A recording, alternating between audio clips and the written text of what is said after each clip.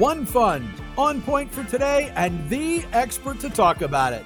Welcome to the ETF of the Week. Yes, it's the ETF of the Week, where we get the latest take from Tom Lydon, Vice Chairman at VettaFi, a site that has everything you need to be a savvy, smart, and most importantly, well-informed investor. It's VettaFi.com, on Twitter at Vetta_Fi. Tom Lydon is the Vice Chairman there, and he's our guest every week. Tom, great to chat with you again. Great to be back. Thanks, Chuck. Your ETF of the Week is the Direxion NASDAQ-100 Equal Weight Index Shares ETF, ticker symbol QQQE. It's the QQQE, the Direxion NASDAQ-100 Equal Weighted Index Shares. Now, of course, equal weighting and NASDAQ, those are the two key words here, Tom, would seem to be pretty timely. I mean, you don't have to even be a trend follower to guess that this one has been on the rise of late. Well, it has, Chuck, but the QQQ, or the pure cap-weighted NASDAQ-100, has really been the area of the market that we've seen a huge run-up. The NASDAQ-100 itself, as we speak, is up 33% year-to-date. And just to put that into perspective, the S&P 500 is up only 9% year-to-date, but if you took out the top 10 stocks in the NASDAQ-100, which tend to be the same stocks that are the top 10 cap-weighted stocks in the S&P 500, so both of them, S&P 500, NASDAQ-100, top 10 stocks, weightings of 25 to 30%, that's where most of the movement in the U.S. stock market has been this year. Because again, you take them out, S&P 500 is basically flat, the Dow is flat, and also small cap indexes and mid cap indexes are flat year to date. So it's back to the FANG story again, Chuck. It's, Apple, Google, Amazon, Microsoft. And then today, this week, more big news about NVIDIA that's having another big spike, which is a big holding, as you can imagine, for both the S&P 500 and the NASDAQ-100. So why am I bringing up an equal weight strategy? I think a lot of people out there are still a little bit concerned about where the economy is, where the market is, and when they see these huge moves in just a few number of stocks, and you feel like, geez, how can I buy in now? Well, here's an opportunity to get into a tech-savvy progressive growth index, but without having too much emphasis on those stocks that have had that big run. Equal weighting, of course, is exactly what it sounds like.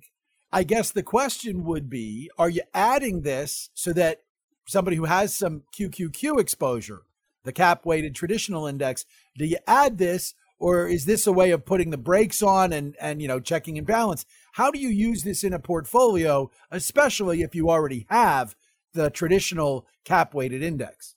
Well, if you have the cap-weighted NASDAQ-100 or the QQQs or something equivalent, you're happy. You're really happy because you've been able to allocate into an area of the market that's moved. So that's great. And I'm not saying sell that. However, if you don't have that, or if you do have it and you're thinking about, I like those stocks and I'd like to add more, but I don't want to be too aggressive, you look at the underlying companies in the NASDAQ-100, there are a lot of well-known companies that you would know, that you feel good about, but they have yet to have meaningful moves so far year to date. Look, if the economy is still on track, the Fed is applying medicine and it's working. Most advisors, and as you know, we're surveying advisors all the time, believe in the next couple of weeks, the next Fed meeting, that the Fed will hike rates one more time for 25 basis points, and that will be it. Most people feel that the Fed will be done hiking interest rates, and that a year from now, we'll see lower rates than we see today. That's good for the market.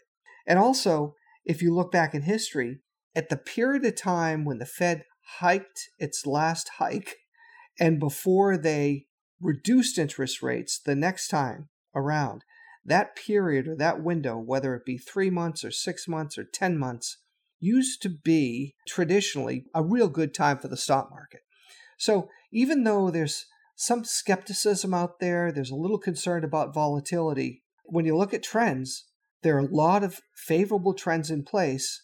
And in fact, a handful of stocks have done really, really well. I'm not saying double down on those stocks or even dive into those stocks right now if you haven't had them in your portfolio. But here's a way to diversify and make sure that you're not too heavily weighted in a certain area. It is a fund that traditionally moves not counter to the index because, of course, it is the index, but you kind of have that expectation that if the index is in the conditions we have right now, it will lag. And it is about half thus far this year of what the QQQs have done. But the flip side of that is once you get to better, broader market conditions, it winds up evening out. So for somebody who's looking at portfolio building, how much of a portfolio do you let this be? And as you point out, it's not a replacement for the QQQs, but if you're using them in concert, how do you balance them off? You have to feel that in the future, innovative technology is something that's important to your portfolio. Just naturally, if you're buying major market indexes like the S&P 500, information technology is about 26% of the S&P 500 these days. That's huge, being the biggest allocation. So you're already participating, but if you look at that allocation, it's only a handful of stocks.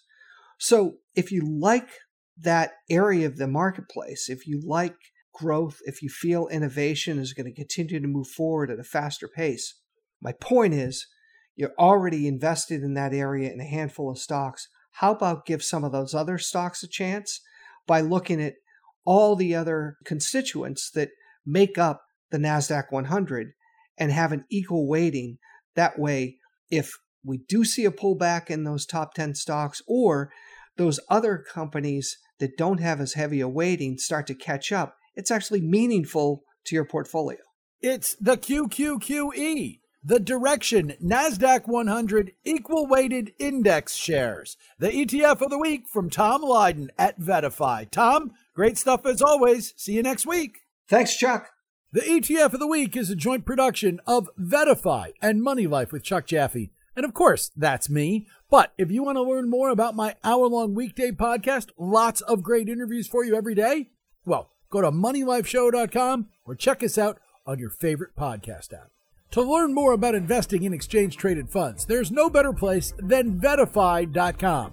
On Twitter at Vetta_Fi. And Tom Lydon, their vice chairman, my guest, well, he's on Twitter too. He is at Tom Lydon. The ETF of the week is here for you every Thursday. We'd love to hear your questions. You can send them to me, Chuck at moneylifeshow.com. Tom may be answering them in future episodes, but we'd also love to hear from you generally.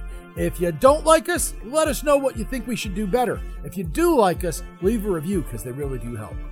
We'll be back next Thursday. We hope you will be too. And until then, happy investing, everybody.